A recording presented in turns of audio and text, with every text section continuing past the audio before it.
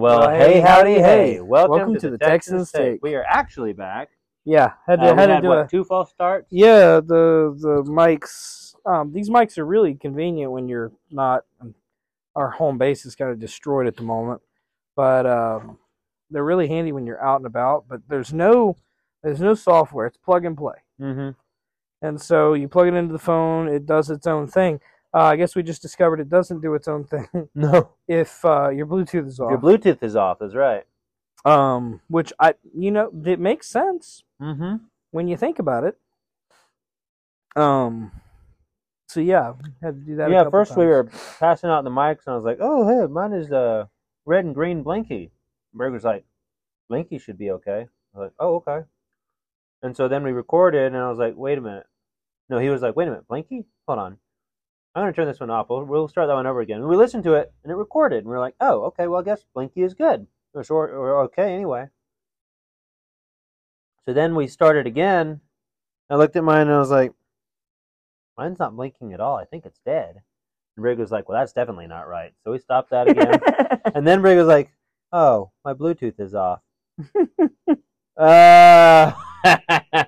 So now we're back. We got the good green light. I guess it blinks long enough to tell you that you're a goofball, and then we've got the green light of go, and so now we're rolling. So anyway, I'm munching on popcorn. Brig politely declined, which is surprising to me, but that's okay because I get all of it. So, well, please go popcorn. I'll take a little bit of popcorn. Hey, my man, it's good, right? That's good. Yeah, salted it more than it needed to be. There's a little pile at the bottom of salt. Oh, really? The piece that, well, you need to shake it up because the piece I got was no salt. Oh, yeah? Well, you're welcome to keep trying until you get some salt. It was a saltless piece. Oh. Well, you need to attack it and make sure that it's salted. Ah! Well played. All right, so I have popcorn and cigars, and Brig had a story that he was telling, and he's about to pull the story out of a brown paper bag. So where a lot of stories start. Yeah. Well, they don't generally start with salad. So no. Anyway, Drew, my real estate agent, took us out to a winery because he discovered that I like wine, and I don't know if that's it was a good thing today, but I don't know. I definitely like wine, and I like going to wineries. But he may have started something because now I know where that place is. Yeah. But it's out in. I think it's technically Hendersonville. Okay. It's far out. And it's on the top of a mountain. So you get to the top where their actual winery is, and you have 360 views. Oh, it's beautiful. It's gorgeous. And on the way up, you actually drive through the vineyard. Mm-hmm. Oh. So you drive through the different vineyard areas as you're driving up to the... And I didn't know where I was going. I was just following the guy in front of me going, I hope he knows where he's going, because I'm just... basically following him in hopes for the best. Mm-hmm. And I had woke up late for this event because I took a nap. And so I was already groggy, just going, I just follow the guy in front of you. You know, like when you're when it's raining really hard, all you can see is like red lights in front of you, and you're just like, mindlessly following that. If there's a car in front of you and it's moving because you can see its lights, just follow it. Yeah, that's generally what I was doing in broad daylight with no rain. Yeah. Just watching the silver Ford and going, yeah, I'm just following him. But anyway, so the place is called Point Lookout Winery. Oh. And it was a wine tasting. So we had wine. I found for the first time ever, I almost dropped that on there. That would have been really bad. Cool. We've got a did I get it right? Citronella. Yeah. Called it something. I don't know what you said earlier, but it was way not right. I think I said calendula. Something like, I don't even, that sounds like an illness. Or something? I don't know. I don't know, it sounds like an illness. It does sound like an illness. But anyway, we got a little candle here that's not keeping the mosquitoes away like it should be. But And so I will say I did not taste this one at the winery. Oh, so this is a fresh taste for both of us. This is a fresh taste for both of us. This is something that Drew said he likes. It is, if you look at I don't know if it has it on the bottle. It doesn't look like it did, but in their example, it had it's a cross between Cabernet Sauvignon and Merlot. Which now, would you call that a red blend? It is a red blend. Okay. Yes. that's the two focal points for the mixture. Which when I found that, I was like, okay, that's fine, works for me. I tried their Merlot. I tried their Cab. They're both fantastic. I tried another one that was okay, and then they had a white wine that was a really dry white wine. It was Ooh. really fantastic. Now, what are your opinion on white wine? I know your opinion on red wines.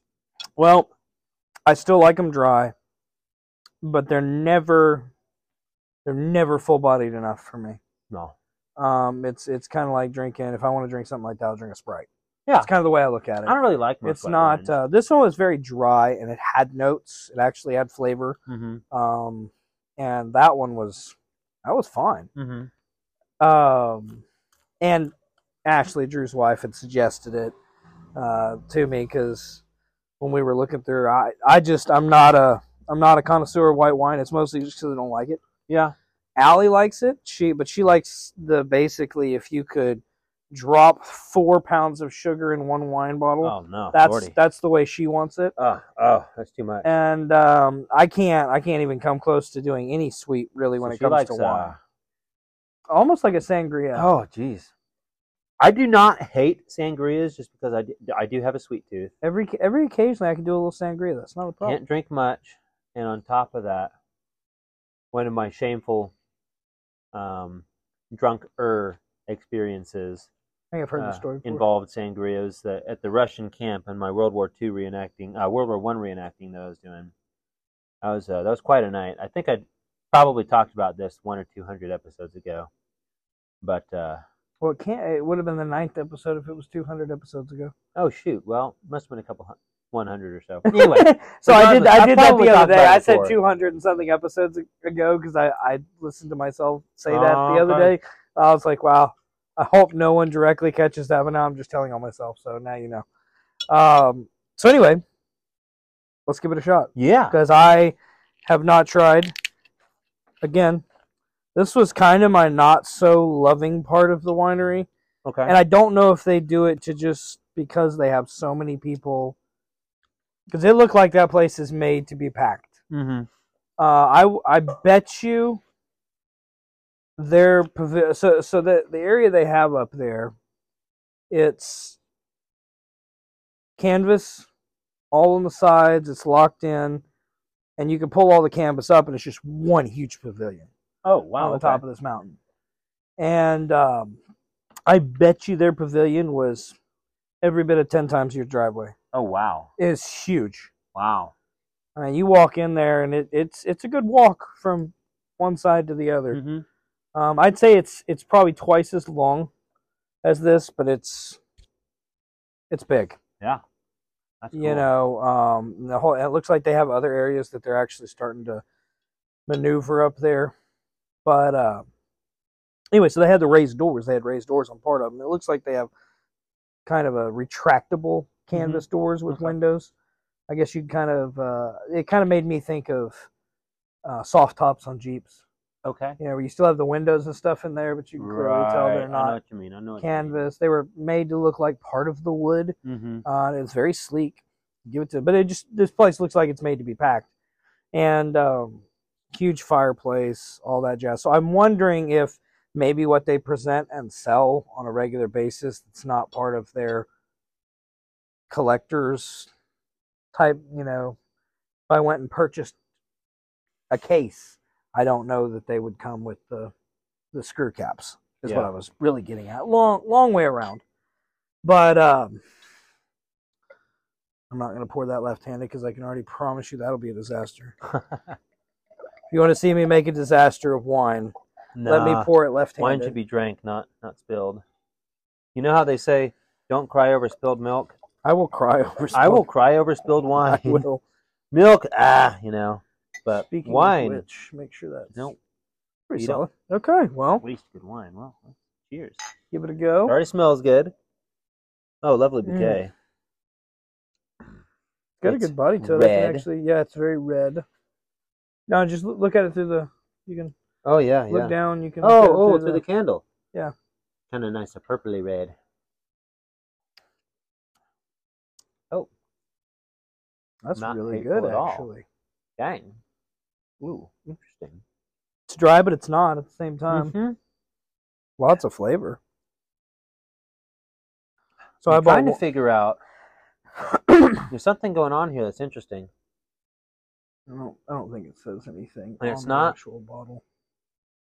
It's about the density. Are you pregnant? I don't think I am. Just making sure. Gosh, I hope not. I mean, it is your turn based on. Julianne already had hers. Yeah, so she had hers, so I guess it's my turn. Yeah. Gotta bump up those do numbers. my part. But no, it's like the density of the wine.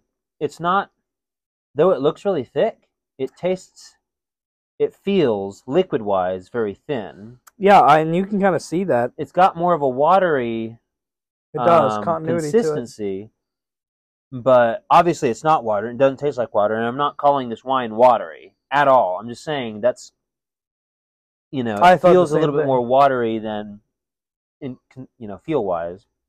But it tastes fantastic. And this is a local Hendersonville, North Carolina winery. Yeah. There is... I mean, I'd have never found it. Absolutely no sharpness. No. None. Which is odd because most wines, good or bad, mostly the good wines I've noticed, they've got little hints of sharpness here and there. Mm-hmm. But this doesn't have any sharpness. It's very smooth, which is not how I normally describe wine. Mm-mm.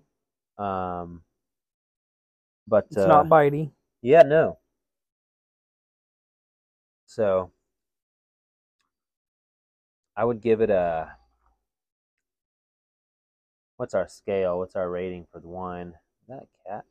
Get away. It's a bunny. Hey, bunny. Up to 10. Yeah, let's see. So sweetness. Let's do sweetness test. That is... I'd give that a 4. A very big bunny. Does that bunny want some wine? Anyway, I'd give it about a 4 on the sweetness. Based on the feet, what I'm saying is I don't think that's a bunny. Oh, you think it's a jackrabbit? A young one, but yeah. He's they're all bunnies to me. Tripping all over his own feet. What do you think sweetness was? Sweetness? It's maybe a 6. Maybe a 6? Okay, I said 4. It's got a 6, tartness maybe. to it that's a little more alluring. So what's the tartness? Yeah. The tartness is a little more alluring. That's about a 7 or an 8. I give it about a 5 or 6 on tartness. It's not terribly tart. It's initial. It's I see what it's you're initial. And then bitterness, I think, is the last one. Low, really. I think that's the thing about this that makes it so different from a lot of wines is its bitterness is incredibly low. Yeah, it's incredibly low. I mean, 2, maybe. Yeah, if that. And then you have, overall, I'm thinking like an 8. Oh, yeah. Easily. It's 8, 8.5. Because this is... I mean, I don't even want to call it easy drinking wine because that kind of makes it sound cheap, I mean, it definitely is a table wine. It's got an easy drink to it. You know what I mean? The price point is definitely on the higher end of life. Okay. I think this bottle was $25. $25? Okay. Higher end of life as far as cheap living wine. Yeah. Well, I mean, compared to what we've done on the podcast here. I guess you're right. Most wine bottles that we buy, I mean, because normally it's like from Ingles or something like that, but it's usually between $7 and $10. Yeah, $7 to $10, $7 to $15, something like that. If it's $15 wine, it's like, whoa, that's extravagant. The one with the Phoenix on it is the most expensive one I bought, and it was like $22. Okay. Yeah. So now you tried this at Point Lookout. I did not try this one. No. I mean, just you went to a wine tasting. Mm-hmm. How was the wine tasting? Was it like how many wines do you get to choose from? So you can pick 6. 6, okay. So it's 6. They give you a shot glass of each. Mm-hmm. And you just they have a sheet for you, so you can go back and do it again if you wanted to. Oh, really? Try the different ones. Nice. We did 3 whites, 3 reds. Mm-hmm. And the whites were, yeah, but they're whites. What's funny is we didn't pick the one that Drew and Ashley were drinking. And Drew and Ashley both were like, we like to drink the white wines in the summertime. Oh, yeah, I can see that's a little lighter. It's Again, it's like Sprite. It's juice. Mm-hmm. And Drew had told me he wanted to get us a bottle of wine. And so when I went to go purchase a few bottles, because I wanted to get one for my cabinet of this, one to try tonight on the podcast, and then I wanted to get the bottle of white, which is one of the ones, ironically, I did not choose in my selection. It's what Drew and Ashley were drinking.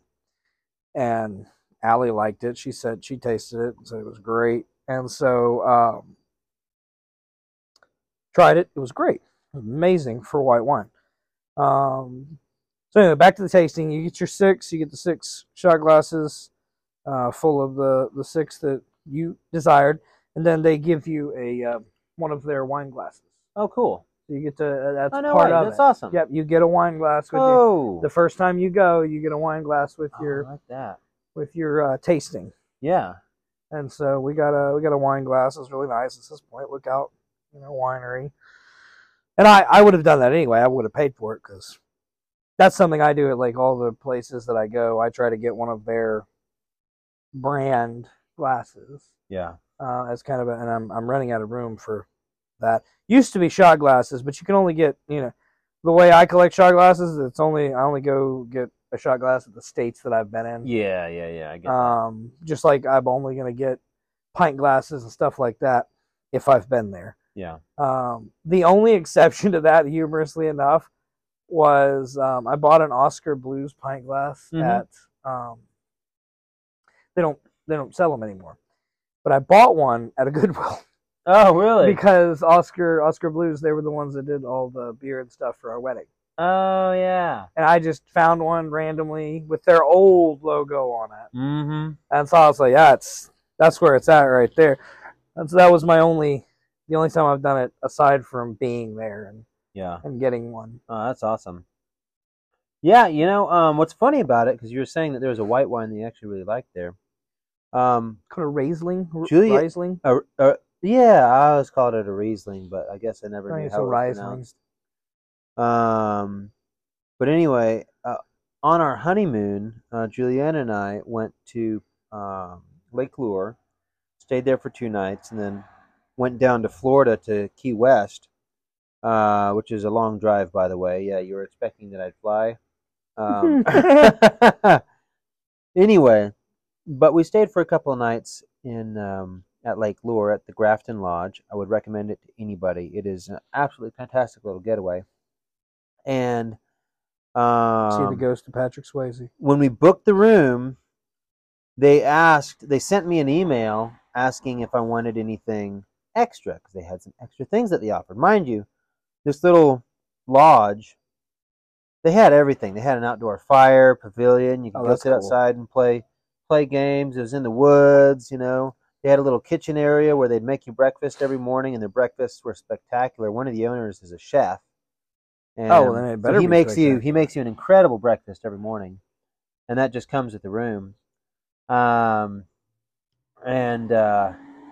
was fantastic. And one of the things is inside the little kitchen breakfast room, they had snacks and stuff that you could come and graze, all day long, and they had water and stuff.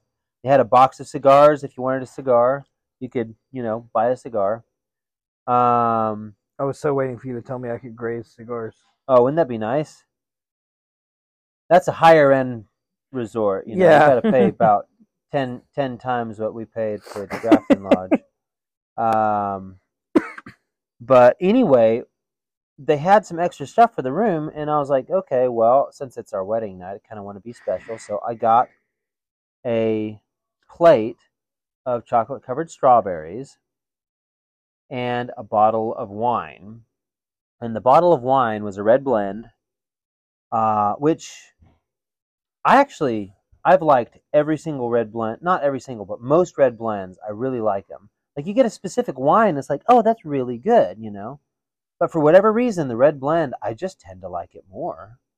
And maybe it's just Well, it's also it's mixing of a lot of different flavors that you wouldn't Yeah, get singularly. maybe that's what it is. You I know, don't know. which it's funny because that's the opposite of the way most distilled products work. Mm-hmm. You can't just put two You can't. Yeah, independent distilled products together and call it a better product. it's exactly right.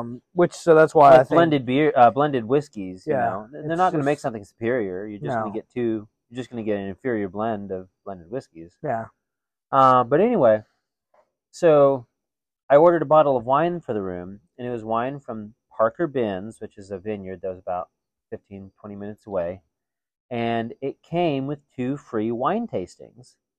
I was like, oh, cool. Well, that'll be fun because I've never been to a vineyard. Juliana's never been to a vineyard. So we get to enjoy their wine on our honeymoon night. And then, it was the next day or the day after that. We drove out to the vineyard, I was about to say had it a must have wine been local, I tasting. assume. It was local. Yeah, it was very good.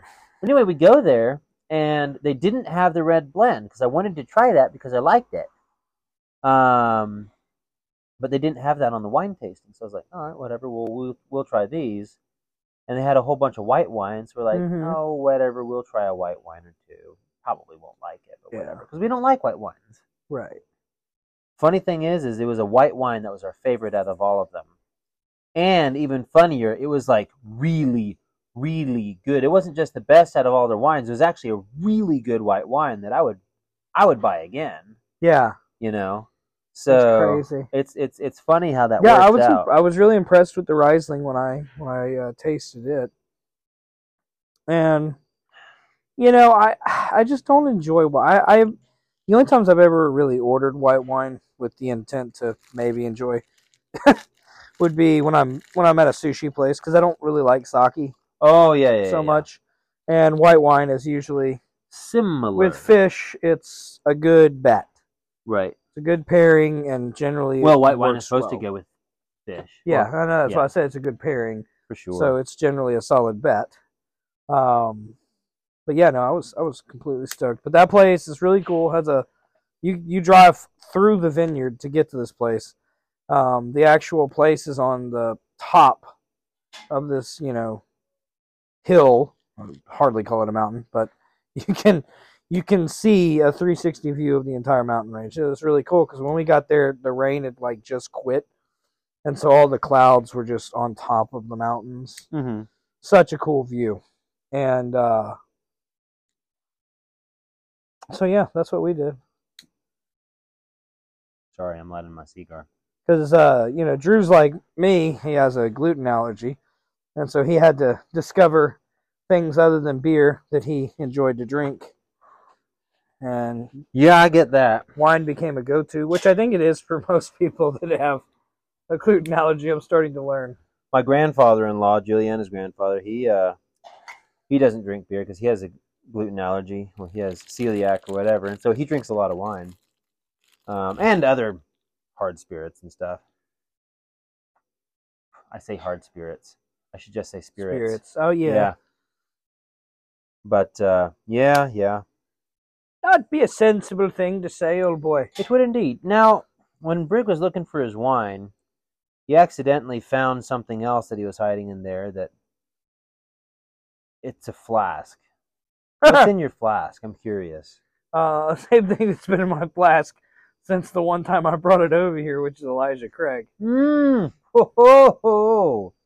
Ah, the king of bourbon, I the true bourbon. didn't even know. It's funny. It's been sitting in there with my gun and everything. So Those are two things that definitely go together. and I didn't know it was there. I haven't gone looking for it either. Oh, my backpack, it just has so many. Don't get me wrong, I like it. Lots of room, Mm-hmm. but it has so many compartments. Yeah. I think I put something in one compartment, and actually it's in the other one that looks just like that compartment. Yeah, my backpack has a lot of compartments too, and it gets filled with stuff, and then I can never find the stuff because of other stuff. But yeah, I might need to try some of that Elijah Craig, which it's probably some form of sin to be drinking wine and then to switch over to Elijah Craig. I mean, they're both fantastic, but it seems like each one of them should have their own time. So. But when you pulled it out, I was like, nah, we got to have some of that. Well, as time is of the essence, we're going to take a break right here. We'll be right back.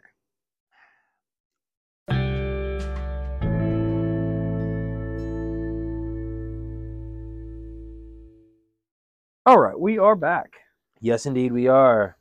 Does this have... Oh, it does. Yes, it does. That's what I love about these chairs. It's got a cup holder. These chairs that we're sitting in, so just a little backstory. Yeah, I don't think that's going to work. What's that? I said that's not going to work like this. It's going to end up turning off our recording. Oh, yeah. But a little backstory. My in-laws have pared their life down. They used to own a home, like an actual house, 6 years ago or so. And then they sold the house and moved to an apartment in Midtown Atlanta. Well, actually, there was a couple other places that they've been to since then. But they decided that living in, nice apartments and stuff was really all they needed. And so when I met them, they lived in Midtown, in the Lilly building. And then they moved from there to Hanover. And then after Juliana and I got married, they decided, you know what? We're going to do something radical with our lives. We're going to pare down everything that we own to what can fit inside an RV. So they bought an RV, and now they live in an RV. Now, it's not a huge RV.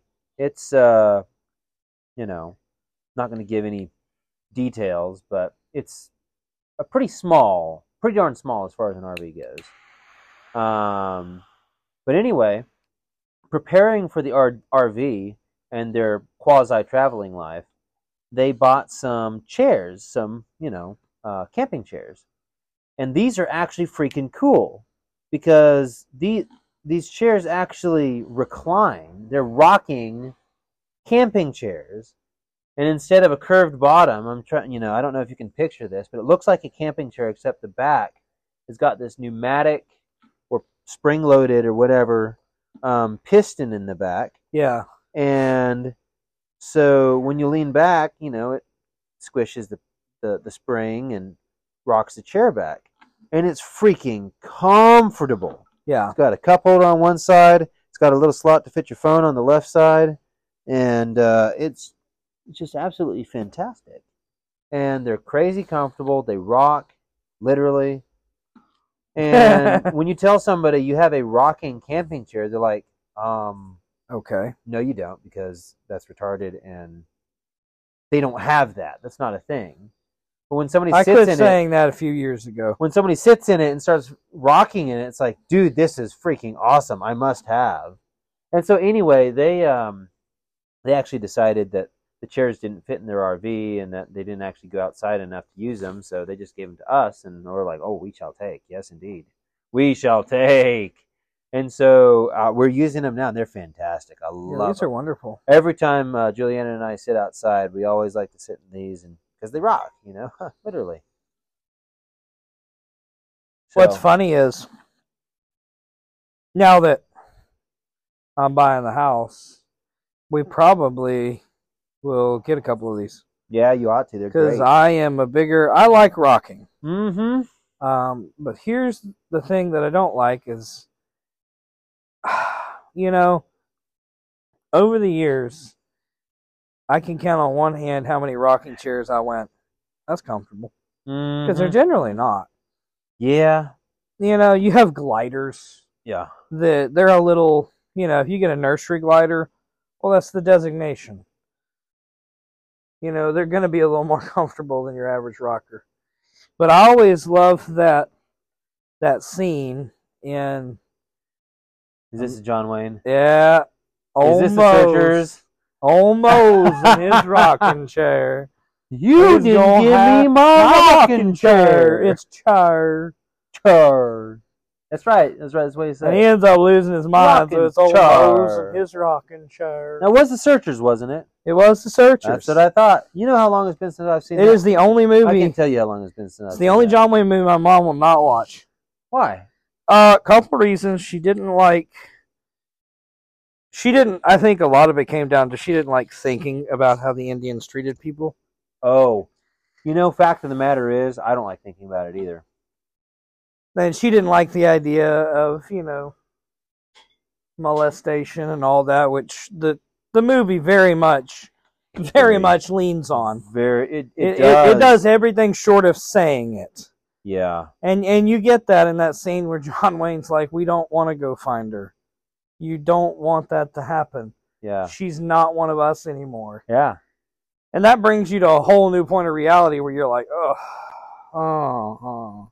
So my mom just never liked it. Yeah, I get it. I think John Wayne played a very good character in that role. He was... If I remember correctly, that one guy, I don't remember his name, was looking for the girl because he kind of had to. He loved her or something. Yeah. And there's this line, it's the most, like for me, it's the line from John Wayne that I remember the absolute most. And this guy basically is, he's young and stupid is what yeah, he's young and stupid, and he wants to keep searching or whatever, and John Wayne's like, you're crazy, you're dumb, you're stupid, you're young. And mind you, John Wayne's character he's a veteran tracker for the Texas Rangers. He was in the military at that time too. The guy's basically like, John Wayne, you're not giving this search enough. You're not giving it enough. And he says, I hope you die. And John Wayne goes, that'll be the day. Yeah. I can't give it justice either. John Wayne that says whole movie, he John does Wayne that way. throughout the whole movie. It's that'll be the day. My friend Travis, he used to be able to say that perfectly, just like John Wayne. Travis Mabrito, oh my gosh. I used to just ask him to say that just because he said it so well, and he thought I was crazy, but he'd do it anyway just to humor me. But anyway, you met Travis, didn't you? Oh yeah. But yeah, he was a character. But yeah, that'll be the day. But yeah, these that's when anytime someone's talking about a rocking chair, that's what I think about. Yeah, I understand why, and to some small extent, I did too, but because I knew exactly what you were talking about. As soon as you said that, I was like, Searchers. Yeah. John Wayne. Yeah. Yeah, no, that's always been one of my favorites. Yeah, absolutely. Oh, Natalie Wood. That was Natalie Wood? Yeah. No way. Yeah. No, really? Yeah, 100%. Oh my gosh. I did not know that. Yeah, that's Natalie Wood. That was before, I watched that before I knew who Natalie Wood was, apparently. She's the girl. Because I know who Natalie Wood was, and I have known for a long time. Mm-hmm. But that movie, I watched it so long ago that I did not actually know who Natalie Wood was at the time. I bet that I was 10. I bet that I was probably 10 when I saw that last. Yep, that was a young Natalie Wood. Wow. She was a cutie. She really was. She died very young. She did. She fell off of a party ship, a party barge, and drowned. Probably lots of alcohol involved. There was indeed. In fact, there was so much alcohol involved that everybody saw her fall off and drown, and they didn't do anything about it because they were drunk too. Yeah, what are they going to do? Yeah, it's a really sad story. Kind of a pitiful way to go. But I really enjoyed the movie. What's it called? The Great Race. Mm-hmm. Not everybody, not in my family, likes it, including cousins and stuff. But I think it's fantastic. So much fun to watch. I don't think I've ever seen the whole thing. Oh yeah? No. It's fun. It's very long too. So if you're not into a long movie, don't watch it. If it's going to be a long movie, it better be a good long movie. It better be, yeah. But she was in that. She was very intelligent, very talented, spoke several languages. Mm-hmm. Died in a horrible way. But anyway, sadly and happily, that's not what we're talking about today. A weird way to migrate over, but we do actually have a topic for today, and the topic for today is part 2. Yeah, part 2 of what it takes to be a Christian leader. Is that right? Yeah. Qualities of a leader. Based on Christian principles. Fantastic. Because this list is and is not everything that a Christian leader should be, but the points were well enough, and I agreed with all of them. They're definitely something that you can take from that. Now, if I'm not mistaken, these are pulled from First Timothy. Is that right? They're pulled from many places, really. Okay. Timothy is one of the strong. I wanted to find it because obviously election year, Oh yeah, gosh. and we're making choices based on who our next leader is, Mm-hmm. and throughout our country's history, not all of our leaders have been Christian. Oh, I would actually argue that most of them haven't been Christian. Exactly. Honestly. And that's where we have to take into. It's unreasonable to say I'm only going to vote for a Christian. Yep. I'm only going to vote for someone who goes to church. I think Mainly that's being because hardly any of them in the past were Christian either. well, yes and no. Okay. I think it's very hard that you're going to hit all of those things that you want to see. Well, unfortunately, the fact of the It's kind of matter like me is, saying, "What's my perfect car?" yeah. Well, my perfect car has so many features that Mr. Gadget better have made it. Mm-hmm. And the perfect car doesn't exist. Yeah. There's some they'll hit points and make you happy and you'll take them home. But does the perfect car actually exist? Perfect car is different for everyone. It's going to be different. That's why there's so many cars. Yeah. And so for me, I look at it as I think it's very believable that we're not going to have a Christian president. Uh-huh. So if you're not going to have a Christian president, what do you want to see in the next president? What do you want to see in the next leader of our country? And how can you relate those principles and values that you're looking for in the Bible? Yeah. Like, do they agree with the Bible? Do they stand to be a value of biblical principles? Mm-hmm. And what does that look like? Because that's how we have to judge it. Yeah. And people like Vivek, he's Hindu. That's true, he is. He's made that comment very, very clear, but he also has made it very clear, this is what this country is based on. That's based right. on the freedom to be able to worship a different God than something someone's forcing on you. Right. And as we call it is, basically freedom of religion. Right. And we do take that for granted. We do. Now, I will say, as far as that goes, that the United States was based on a Christian a Judeo-Christian foundation. It did have it. And though when they said freedom of religion, I believe that they did not mean Hindu, Islam, Christianity. I would agree with that. Buddhism, and all these other different, religious sects and stuff. I think what they meant is the freedom to worship, Jehovah or that God the way they intend to. Right. Well, you got to think they also came out of having to worship in the Church of England. Exactly. Yeah. And so they were stipulated very heavily. And so I would agree with you, but you also got to think all these religions weren't that popular. Yeah. And I mean that really. If you go back in history, the past 200 years is where you see all these religions popping up. And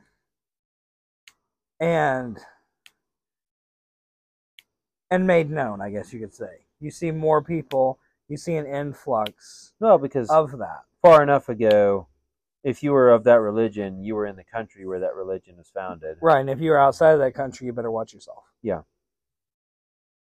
So, all in all, I think it's very important that we understand what we're looking for. Mm-hmm. And I'm not saying we need to elect a Muslim president. Not what I'm saying at all. Yeah. But what I'm saying is, what are those principles that you're looking for? Yeah. Because if you're looking for someone to lead, you obviously know what you want that to look like. So what does that look like, and how can you tell me that that's biblical? Yeah. So we stopped at number 5.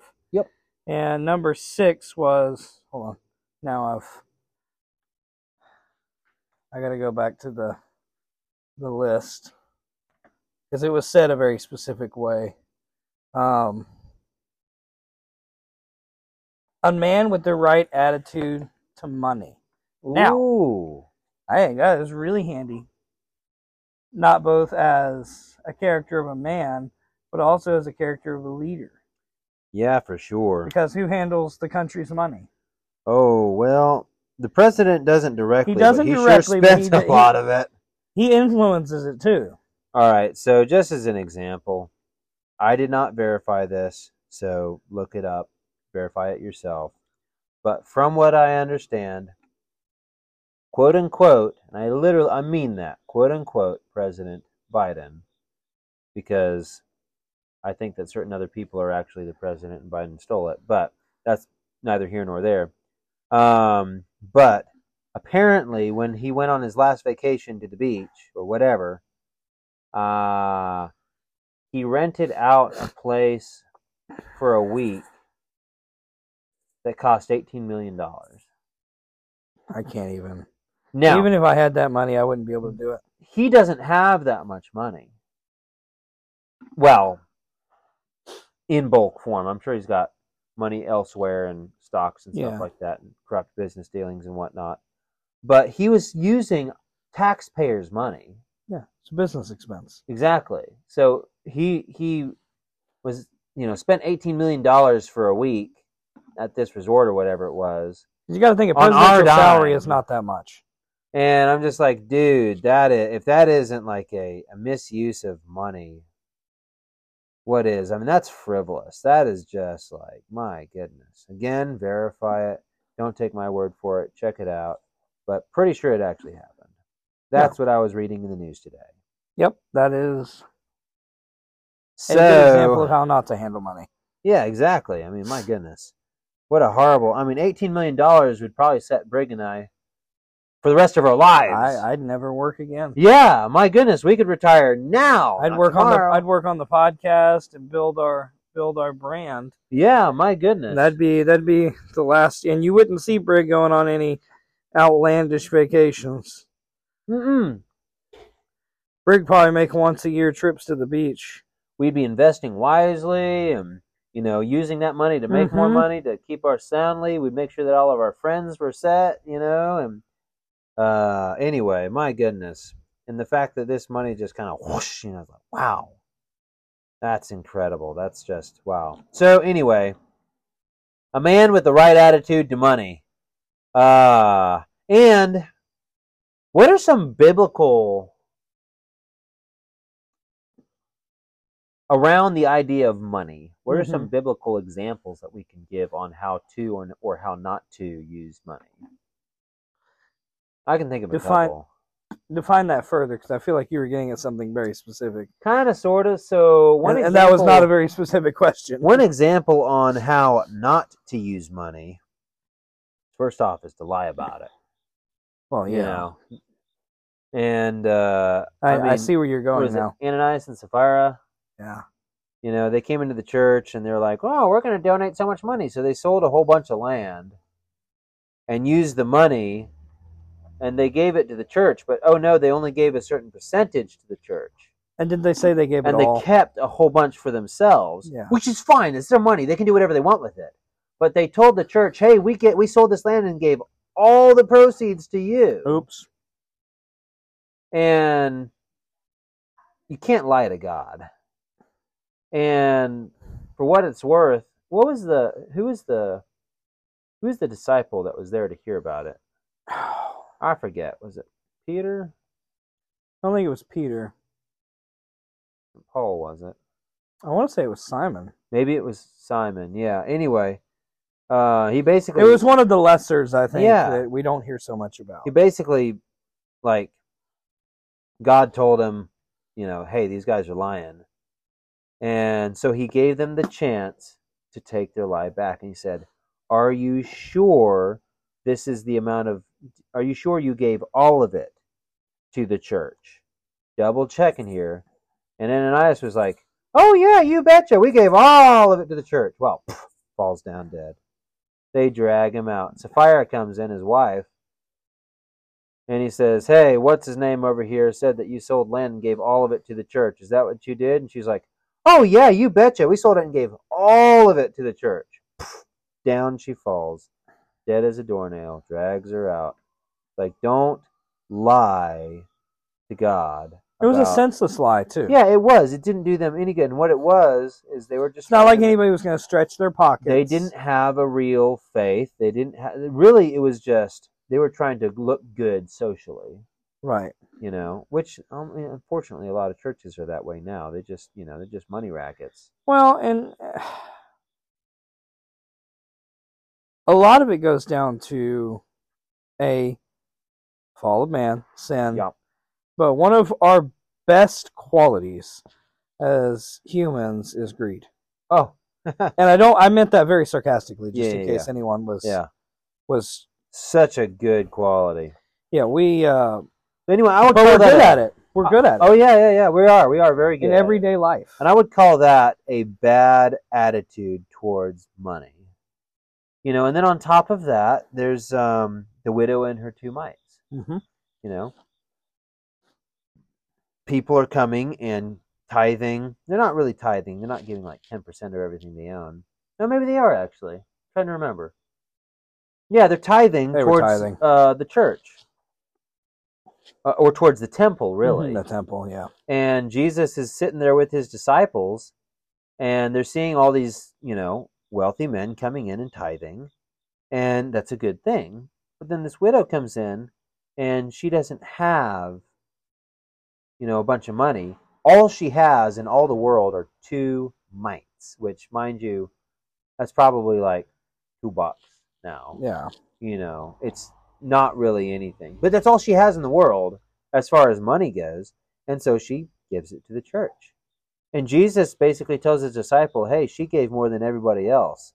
And they're like, Jesus, we saw what she gave. It really wasn't that much. In fact, I think I have a stick of gum that costs more than that. And Jesus is like, oh yeah, but you guys don't really understand what I'm talking about, do you? It's like, this is all she had, and she gave it.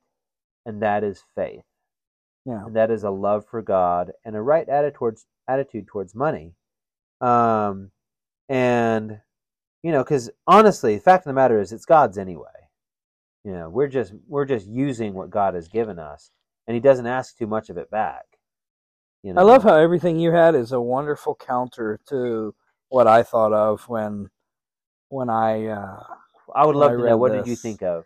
I was thinking about the negatives. Okay. Because that's really what I was thinking. Because this whole time for me, I've looked at what are the qualities that we see today that we don't want to see the next time. Mm-hmm. And what I thought about was the amount of politicians that we have that are bought out for next to nothing. Oh, absolutely. What does that remind you of? Bought out for next to nothing? Judas Iscariot. Judas Iscariot, yeah. 30 pieces of silver, mind you, was very little to ask for the Messiah. Yeah. But he was so bought. Yeah. That's the precious mountain he was getting for this act. And that's everything we see in politicians today. Oh, yeah. Bought and paid for. And that's what I don't want to see in the next one. Mm-hmm.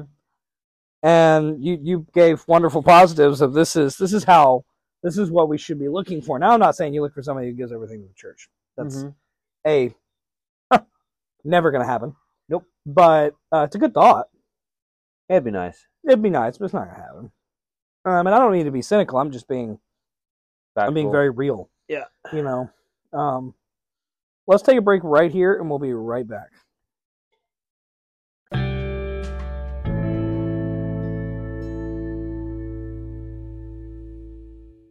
Are back. Yes, we are. So anyway, that kind of covers at least the idea of good ways, bad ways to handle money, and based on biblical dictations of what that looks like.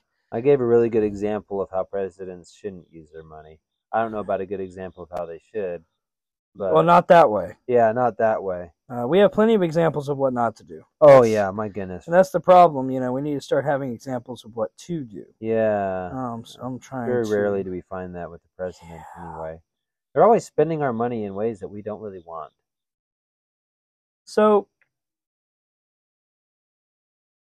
And what's it with the 7 and 8 actually kind of go together. $1 trillion of debt. Okay, yeah. Sorry, Briggs actually doing a good thing and trying to move us along. A man who manages his own family well. Now mix that with number 8, because a man who who is manages, spiritually taught and mature. Yeah, they do go together. and so this goes very well with leading a nation too, because yes. you look at it from that. Your household is your nation. That's your area in which you are the president of. Yep. And when you think about it like that, you have to be able to know the needs of the people within your nation, within your household, and be able to take care of that in a responsible, mature, and spiritual way.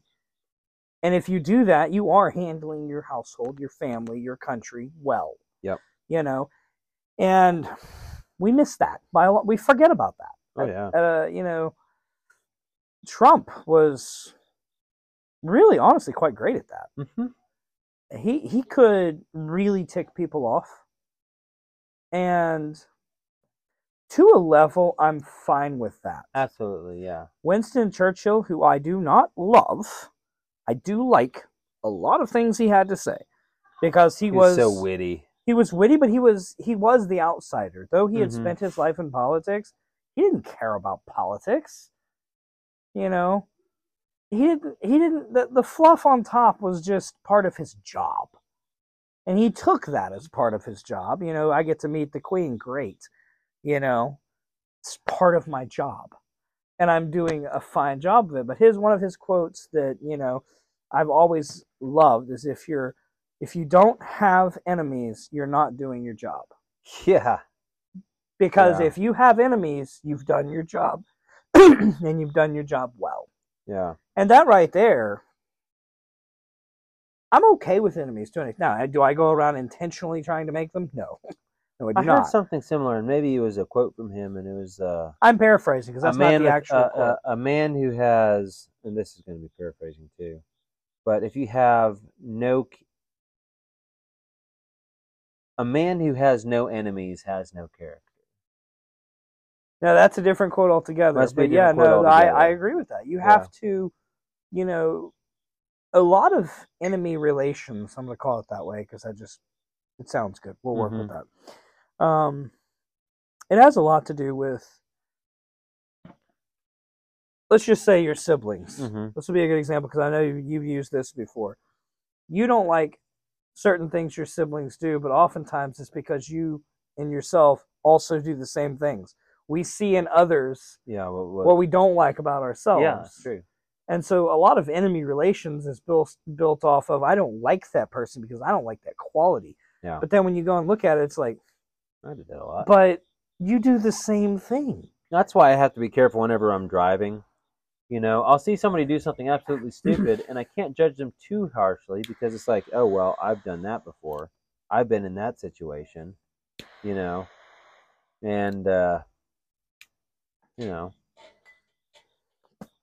You have to be careful. And a good example that I find to be true as gold, but my sister and I, growing up, hated each other. Oh, yeah? Like, to the point where you don't leave Brig and Mariah alone together. That was me and Nathaniel. Someone might end up unalived. Unalived? Decommissioned? Decommissioned, yeah. Somebody might end up... Sure, I'm low. There's a little bit left. I'm sure I'll be making trips, so... Anyway, where was I going with that? Hold on. Oh yeah, we don't. Yeah, we never really got along, and now that we're adults, we get along just fine. Now the reality of the matter is we're exactly alike, to the point where now we're both mature enough to know, hey, I got your back. You're an idiot. I understand that, but I'm also an idiot. So we have this in common. Let's build on it.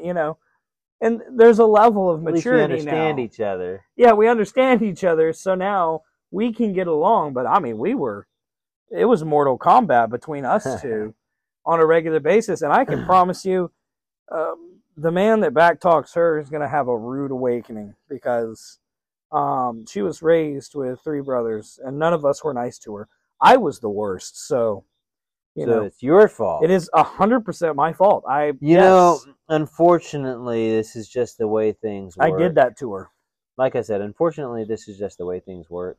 But I have learned that it doesn't matter how much your woman loves you. She will project on you the issues that she had with other men, regardless of who they were. Dad, brother, previous relationship, other men that they have met. They will just imagine what I have to do. They will judge you according to them, even if she sees no qualities of that in you. And this is why it's really dangerous. You brought up, this is very off topic, and we are going to get back on topic. But that's also, since you bring that up, a very dangerous aspect of lack of father figures in the home. Is because you should be what everyone is basing a man on. Yeah. And that's what I don't. When I say this, I do and don't. As an actor, I like his stuff. As a human, I kind of think he's very far left, and McConaughey. He's very far left, and we know this. We've known this for years.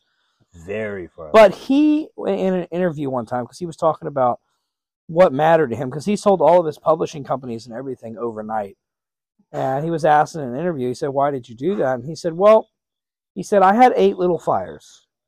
He said, "And I was stoking my 8 little fires, and I was doing a fine job of it, but none of them were producing enough heat because it was 8 little fires." Yeah. He said, "So I sold my production company. I did it all in a day.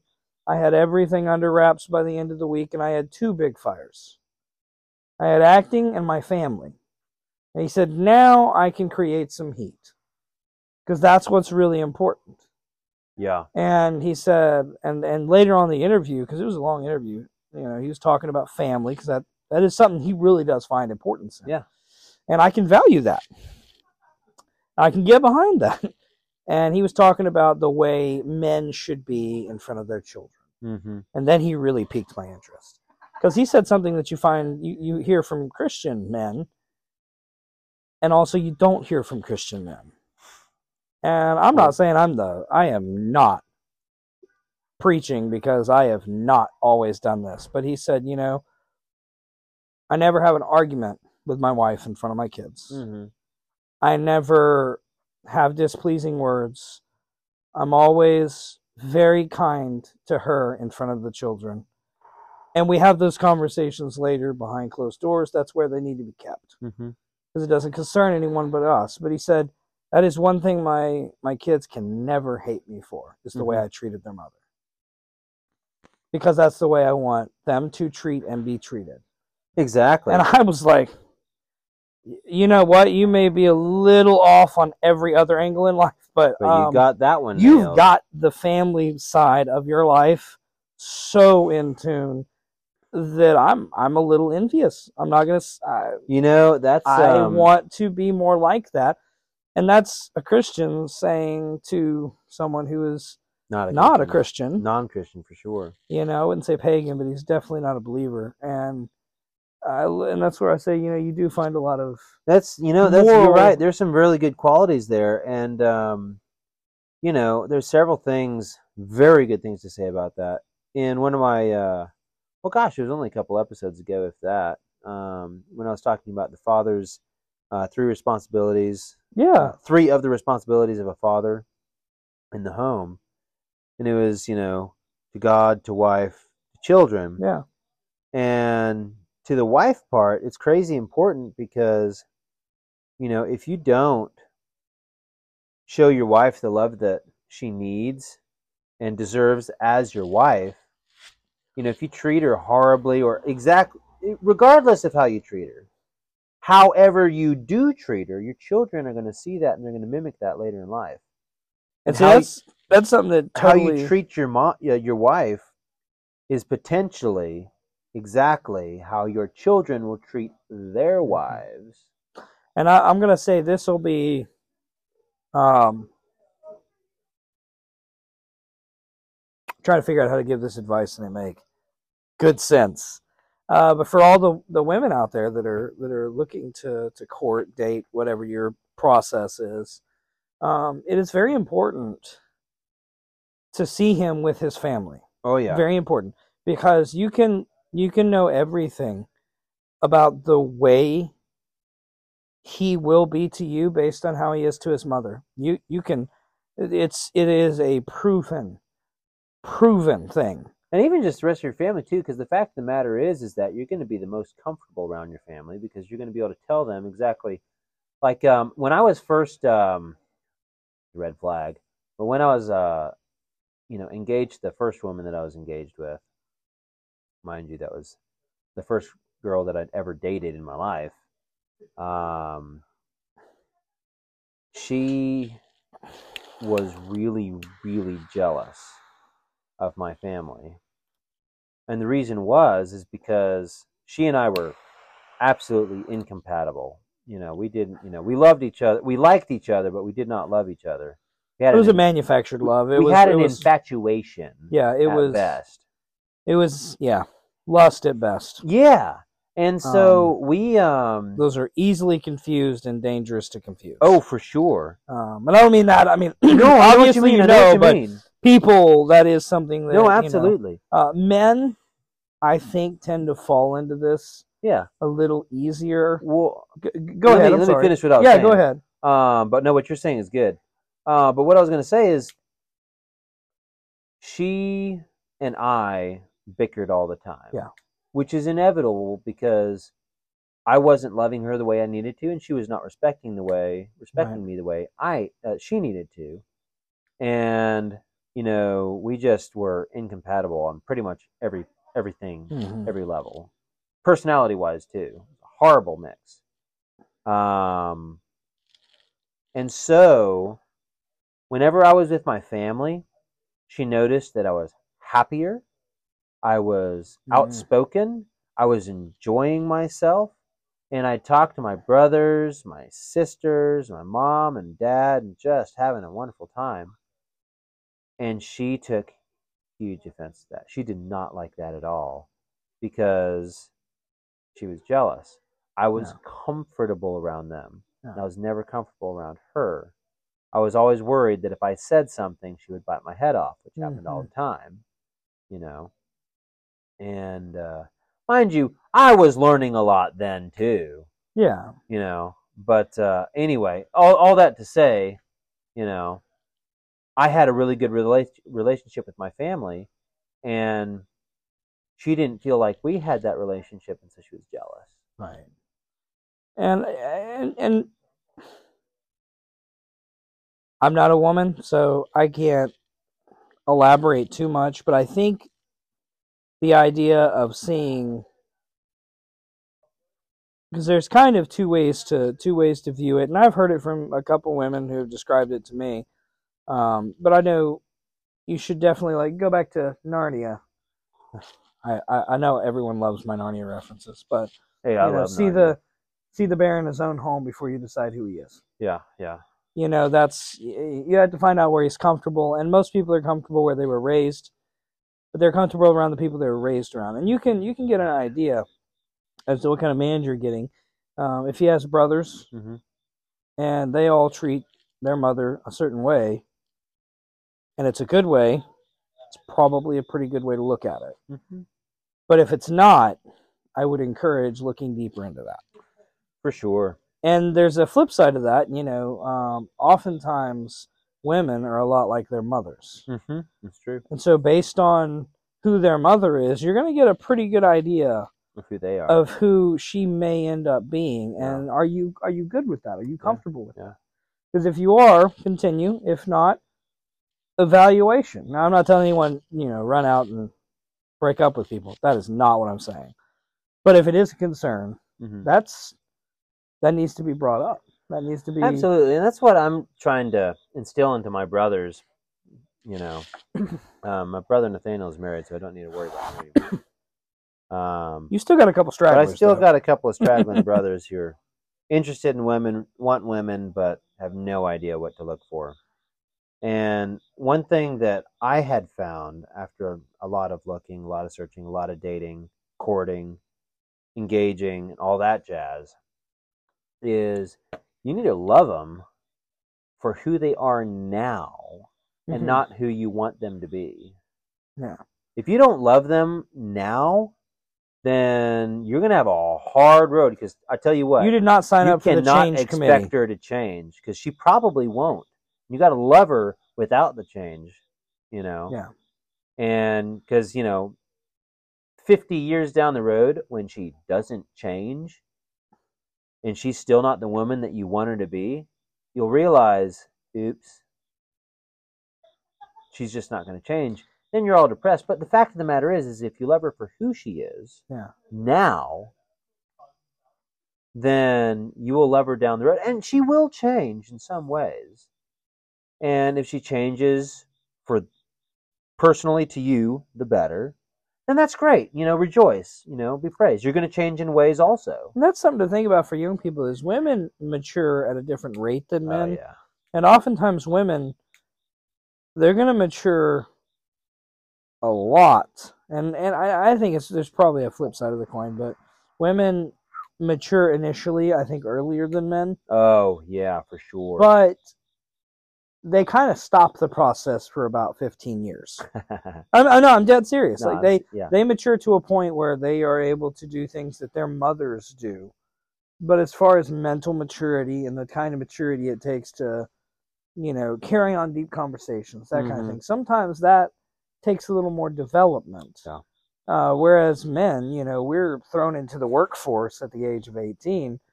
We have to know how to carry on these deep conversations, depending on what kind of job you're in, if you've gone through college, this and that. But, people mature at different rates, and it's, again, like you said, if you can't love them now, you need to reevaluate. Yeah. Because likely chances are y'all are going to end up maturing together.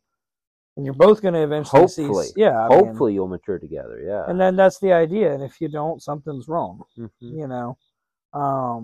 Really good check on your relationship, whether you're maturing. And 100%. The sweet fact of the matter is that if you love her the way that she needs to be loved, then she will mature in ways that she needs to mature. And if she respects you in the way that you need to be respected, you will mature in the ways that you need to mature. Well, and that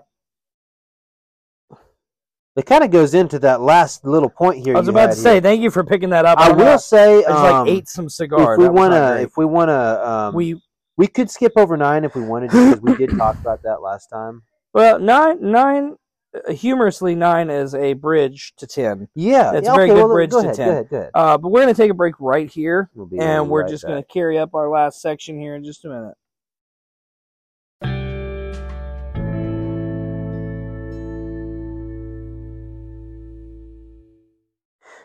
Oh, excuse me. I wasn't prepared for that. We're back. Oh, are we really? Oh, what did I say? Well, we're back now, as I introduced everybody to my coughing. Oh, well. Yeah, we're back. Yeah, so point 9, humility. A man of obvious humility. Now that, that kind of goes with literally everything we were talking about. And that's a character that I like to look at in people. Absolutely. Because I don't handle, and I guess let me back up. Everyone knows I'm in sales. My life revolves around the crowd of people that salespeople are in general is a crowd of people that likes to be better than the best, and they don't like any of theirs to stink. Salespeople are generally some of the braggiest crowd. And I've been around like bull riders, bronc riders, and you think those guys have an ego. Those guys don't they can still fit through the door. So the crowd of people that I'm with on a regular basis is some of the most egotistical people that you're ever going to meet. Now, does that mean all salespeople are like that? No. I'm not. I look at that and that just is distasteful to me. And so when I see that, I that's generally one of the first qualities I like to look for in someone, is how humble are they? Mm-hmm. I don't want you to come and tell me about your 3 Ferraris that are sitting in Florida in your garage. Great. it would make a lot. It would be a lot more fun conversation if I had 3 Ferraris sitting in my garage, and you knew that, and then we had a conversation about it. But you're just telling me what you got. But it does nothing for me, and I don't think it's very tactful. Yeah. And it doesn't tell me a lot about you. In fact, it gives me kind of one of those negative viewpoints. But not in a positive way. Exactly, it does. It makes me kind of resent the fact that I'm having this conversation now. And so a lesson of humility is something that we all need to have, I think, as a regular treatment. Mm-hmm. And it's really good, and my wife is great at doing it. Sometimes maybe not at the greatest times, but she definitely does a good job of reminding me when I do start edging too big for the door. Yeah. That, you know what? Didn't you do that last week? And that seems kind of counterproductive to your argument. And I'm going, honey, you're right. You're supposed to mention that later, honey. You're right. You're right. I need to be thinking a little more, humble about this. And what I've noticed is that this humility deal, it's across the board. This humility deal. It's across the board. You've got to, you see people who are incredibly wealthy. They have a lot that they can brag about. Yeah. Money, stuff. Because when you have lots of money, you can get lots of cool stuff, See somebody who's just like, I've got, just for example, I have all of these things that were owned by John Wayne or, signed by John Wayne or blah, blah, blah, blah, blah. I knew John Wayne. I met John Wayne. John Wayne's this kind of way, that kind of way, Yeah, you're hitting this one real home, aren't you? Well, you never met John Wayne.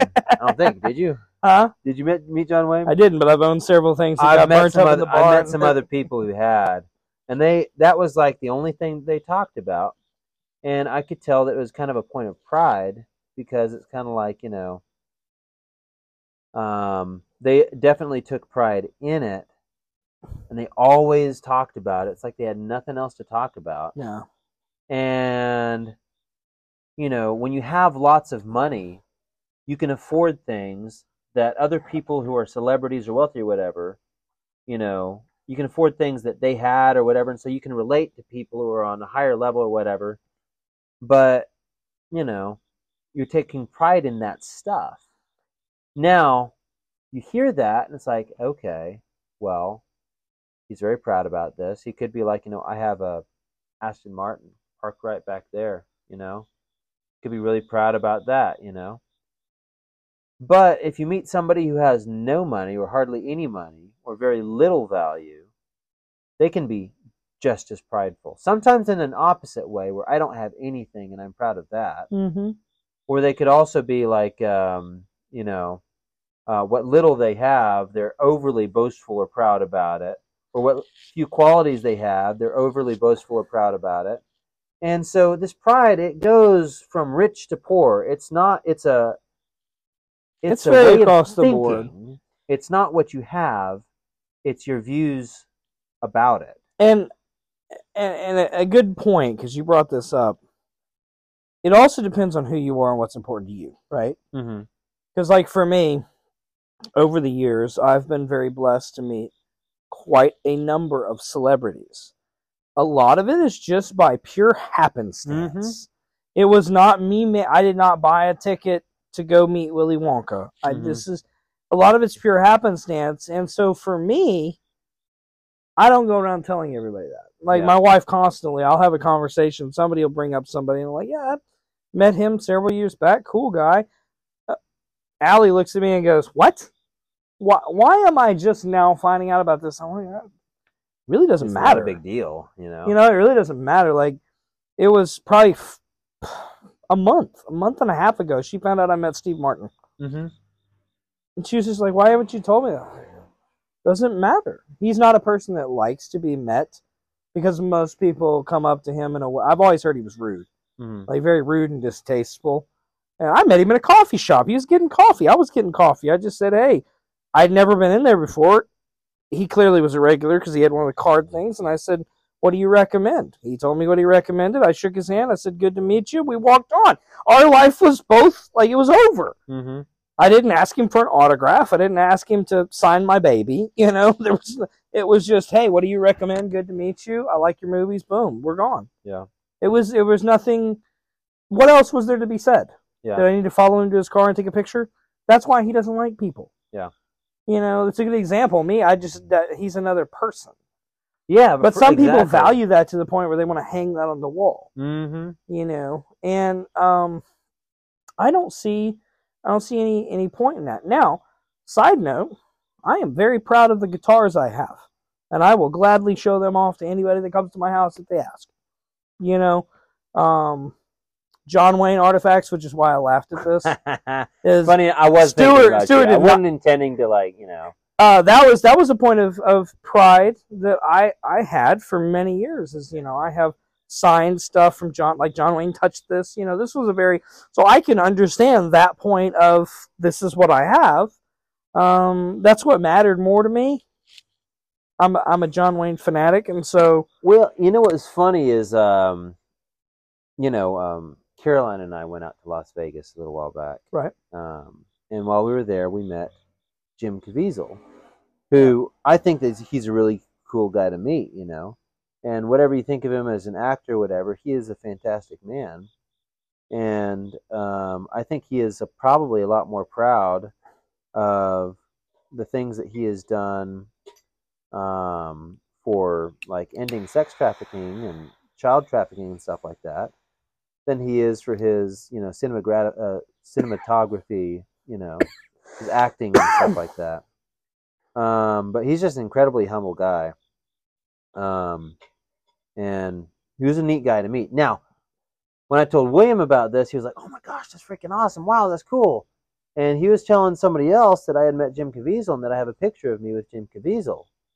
And how cool is that? And I was like, okay, well, I mean, yeah, it is pretty cool. And he was like, "Hey, Stuart, can you send me that picture? Somebody doesn't believe that you went to see Jim Caviezel," or something like that. And I was kind of like, I might have a picture somewhere. I'll see if I can find it, you know. And I start scrolling through my pictures, and I find two pictures. One is a picture of Caroline behind Jim Caviezel, and then another picture of Caroline behind Jim Caviezel with lesser quality. So I was like, no, I don't actually have a picture of me with Jim Caviezel. And we were just kind of like, oh, okay. You know, I'm just like, big deal. And my problem is like when I meet somebody who I know is kind of a celebrity of kinds, I'm like, I don't treat them the same as I would treat somebody that I met at the bar. You know what I mean? Oh, I totally do. It's kind of like because I know who they are, and so I start stumbling over myself, and, you know, it's, I don't know. Anyway, Probably my the mind cool, starts clouds a little bit. You look back like a bit. I try to be down to earth. I try to treat them just like the person at the brewery. I try to. One of the coolest ones that I've ever met, you know, was Bailey Chase, and there's very few people who know who Bailey Chase is by name. Look him up. Played in Longmire for years. He just happened. There was a family. I'm not even going to go into it because it's unnecessary. Family connection to where I was working at the time. He came in, and what was funny was he walked past me, and I was just like, wow, he looks oddly like Bailey Chase. No, I didn't even know him by name at that point. Oh, I mean, I was just like, oh, he looks oddly like Branch from Longmire. I went about my day. My day did not like stop over this. I came back in to the office working a deal, and somebody made a comment about a Longmire joke, and I was going, oh, somebody else saw that too. Ha ha, and I kind of jabbed into their funny, and they go, no, that is Branch from Longmire. And I was like, oh. Well, that's good because he looked an awful lot like him. And so I walked in. I just, everybody at this point was fanboying. The whole dealership was. I was like, this is. How'd you like to be that guy? I didn't. And so I walked in, and because everybody was like, it was almost like everybody just needs to meet him. And I walked in, I made the best joke, and he just. It took him a second because it was one of those, I said it real quick, and then, you know, good to meet you. And he asked if I wanted a picture. And I said, no, I'm not putting you through that. Like, I just want to shake your hand, say, hey, congratulations on the car, yada, yada. Small talk. You know, his wife was getting a new car. Boom. And but I walked up and I said, I'm just going to go out on a limb and say you are Branch, right? And it took him a second. He was like, oh, that was quick. And I said, not so quick. I worked on it for 5 minutes. How you doing? We joked around for a minute, and it's like, hey, congratulations on the car. It's good to meet you. Yada yada. And I walked out. Oh, it was really cool because he was very set back, but like, well done. It was kind of like it didn't stop though. I don't go around telling everybody, hey, I met Billy Chase. Yeah. It doesn't matter. You could have told me, and I would have been like, who? Exactly. It doesn't matter. And so that's why, I was trying to tell Allie the other day, that kind of thing, it's cool to meet these people, but at the end of the day, they're just people. Yeah, they're just like you. They're just like me. Yeah. And... Well, I mean, going back to they have a different job, sure. Going back to the guy that we've been talking about a lot, Anthony Oliver, did I get it right? Yeah. Oliver Anthony. Is it Oliver Anthony? Oliver Anthony. Okay. Yeah, you got it right. I stopped. Okay, yeah. Anyway. I didn't know you needed the additional. I keep seeing stuff about him now because everybody's still talking about him.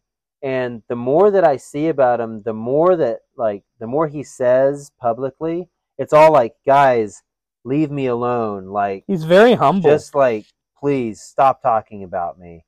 Don't care about my political standing. Go be friends with the people around you, make good relationships. That's the stuff that I really care about. Leave me alone. I'm doing well with music. I hope you enjoy it, but just do that. I'm just a guy, okay? And that's respectable. Yeah, absolutely. He's like, all this fame stuff, I'm not for it. I don't want it. It's not what I wanted. I just wanted to make music, and apparently I made it big, but just go about your lives. I'm nobody special. I just wrote a cool song. Leave it alone, And it's yeah, I understand that, Yeah, you if you are humble like that, the limelight doesn't appeal to you. No. And I think that's honorable. Yeah, absolutely. Very much is. But would you read to us the last one, because this is last point, and then we'll close. Absolutely. With that. I wanted to read one last thing on Man of Obvious Humility. Yeah, for sure. In this site that we found it on, it references verse 6 of 1 Timothy 3, and it says, I think this is about an overseer and an elder in a church. It says he must not be a recent convert, which that's wise, because if you're a recent convert, then you don't know as much as somebody who's been a Christian for years. You could be all fired up, but you might not know the correct information either. It takes a little while to get mature in the faith. Just kind of like the equivalent of sending a newbie out on the sales floor. Yeah, you wouldn't do he may that. be really happy, and he may bring a lot of people in, but how much product knowledge do you have? Exactly, how much actual people knowledge do you have? I can relate to that. Yeah. I've seen so it says he must not be a recent convert, or he may become puffed up with conceit and fall into the condemnation of the devil. And see, that's... And so, it's easy to get proud because, I came to Christ, I did this, I did that. Well, those are things, that's the way that it feels, when you become a Christian. It's like, I found Christ. When you become mature in the faith, you really learn Christ found me, And so it says he must not be a recent convert, or he may become puffed up with conceit, which is not humility, and fall into the condemnation of the devil. And you don't want that. So you want humility. You want somebody who's more mature in the faith, because it is really easy to get puffed up. It is. To get to be on fire for God. That's what a lot of people say is, you be on fire for God, and it's not a bad thing. But if you are immature in the faith, then you're just going to burn up. Yeah. Well, and that's what makes people like my new sales manager, Joe, very respectable, is because he has been offered that position probably 5 times over the 9 years he's been there. And this is the first time he's accepted, clearly. but you can still see like the word "this is my manager." You can see like that's a touch of yeah. Yeah. I don't like the way that tastes. You know? Yeah, I know what you mean. Please don't say it again. Just call me Joe, and he'll readdress it that way. He's like, I'm new on the sales floor, and I don't like it yet. I'm more of a voyager, not a manager. Yeah, don't Maybe a teenager. I'm here to help, and it just goes to continue to show me just how humble that man is. Like Yeah. to the point where, yeah, he knows he has a leadership role and he has a job to do. He's not used to it yet. This is not his. He knows that, you know, and it's very honorable. It's good that you know where you are and who you are and what you need to be. Okay, so yeah, your question is about the last one. 10. A man who has the right kind of wife. Ooh. And that's... Now, it does reference 1 Timothy. Now, from a president's standpoint, this is also very, very important. Yeah. Because you will often find in most relationships, the wife has a lot more to say than just sitting there looking pretty. Oh, I've got things to say about that. I was about to say, I had an old cowboy friend of mine, and he's passed on, so I haven't talked to him in years. But he was one of those in the chute, 65 years old, still running chutes, tough guy. And we were talking one day, and I think I had made this really, really, really naive statement about somebody's wife. Yeah. And it was probably something like, she's really nice. He must not be as bad as we think he is. And it was somebody in the community, and he said, Brig, just remember, he may be the head of that house, but his wife is the neck. Uh-huh. And she dictates which way it moves. I was like, okay, I know nothing. That's what he said. He was like, she's the neck, and she will dictate which way that head moves.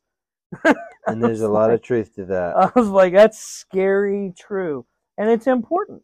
Yeah. And that goes back to kind of what we were talking about earlier. It's important who you get into a relationship with. Oh, very true. And how you intend to move on with that together, because once you decide to jump on that ship, you're both on the ship. Y'all aren't in two separate ships. Right. You're in one ship. And if y'all are going to continue to argue about who's in control, there's a problem. You should probably find that out before. Yeah, for sure. And oftentimes it's a lot harder if you have to learn that along the way. Oftentimes men don't. We are stubborn and hard-headed at nature, and we fall into that lust factor. Oh, yeah. Oh, she likes me. She loves me. It's like we go around picking roses. She likes me. She loves me. Yeah. She loves me. She loves me not. That's what it is. Yeah, she loves me. She loves me not. Life is not that way. Yeah. So again, the man who has the right kind of wife. They reference here 1 Timothy 3:11. And again, this is talking about deacons and how they should be, or elders, how elders should be. And it says, let their wives likewise must be dignified, not slanderers, but sober-minded, faithful in all things. And so for that, it's like, oh, wow.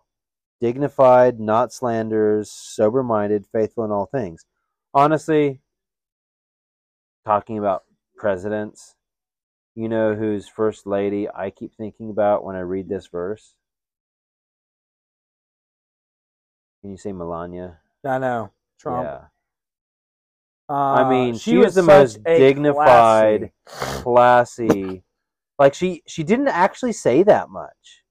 But everything she said was meaningful. She was kind. I would say very sober-minded, faithful. She didn't seem like a slanderer of any kind. And dignified is exactly how I would describe her. And she did not present herself as a loose woman. No. And on top of that, she had a lot of things that she did, but she didn't try to usurp the presidency like a lot of first wives do, or they get in their mind that they have to be, I'm the first lady, so I have to have all these programs that I do and this, that, and the other, and we're going to do all this and that. And I'm just like, that's not really necessary. Your job is to just be the wife of the president. Like, Right. A lot of them take that position and try to gain a whole bunch of authority through it. And it's not really necessary, Nor is it desired. Nor is it desired. Yeah, it's just become a busybody. But no, when I think of a dignified first woman, I really think of Melania. Mm-hmm. She was perfect. Yeah. And so anyway, that's just my thought on that. Well, that's all I had. That was part 2 in a nutshell. So, would you like to go ahead and pray us out? I'd love to. Yeah, let's pray. Great God in heaven, we love you and we thank you for your word and we thank you for your truth. And we thank you for all the leaders, the Christian leaders that you have put before us. Lord, we have an entire Bible full of examples of good and bad leaders. And we pray that, like your Bible says, like your word says, that we would keep the good and get rid of the bad. I pray, Lord, that we would take on every example that you give of a good Christian leader, that we would be good leaders in our own homes, that we would train up good leaders in our children, that we would be good examples of leaders to those around us, and that any of those that are under our authority, whether it's in the workplace or at the home or in public, that we would be a good example of a Christian leader.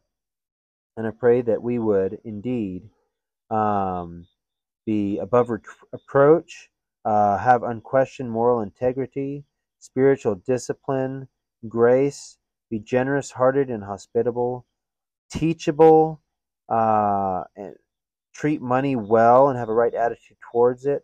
Pray that we would manage our families well, that we would be mature in the spirit, be humble, and Lord, we thank you. We thank you so much, Brig and I specifically, for our wonderful wives. And I pray, Lord, that you would bless our wives who are the mothers of our children. And we just pray, Lord, that you would be with us. Be with our listeners. We thank you for them. And we pray that we would do great things for Christ and for his kingdom, and that you would praise your holy name through this podcast that we're doing. Bless it, bless us, and be with us, Lord. It is in Christ's name that we come before you today and pray. Amen. Amen. And with that, hold on. I about dropped the phone there. Hold on, we're about to close really good now. And with that, we say Adios.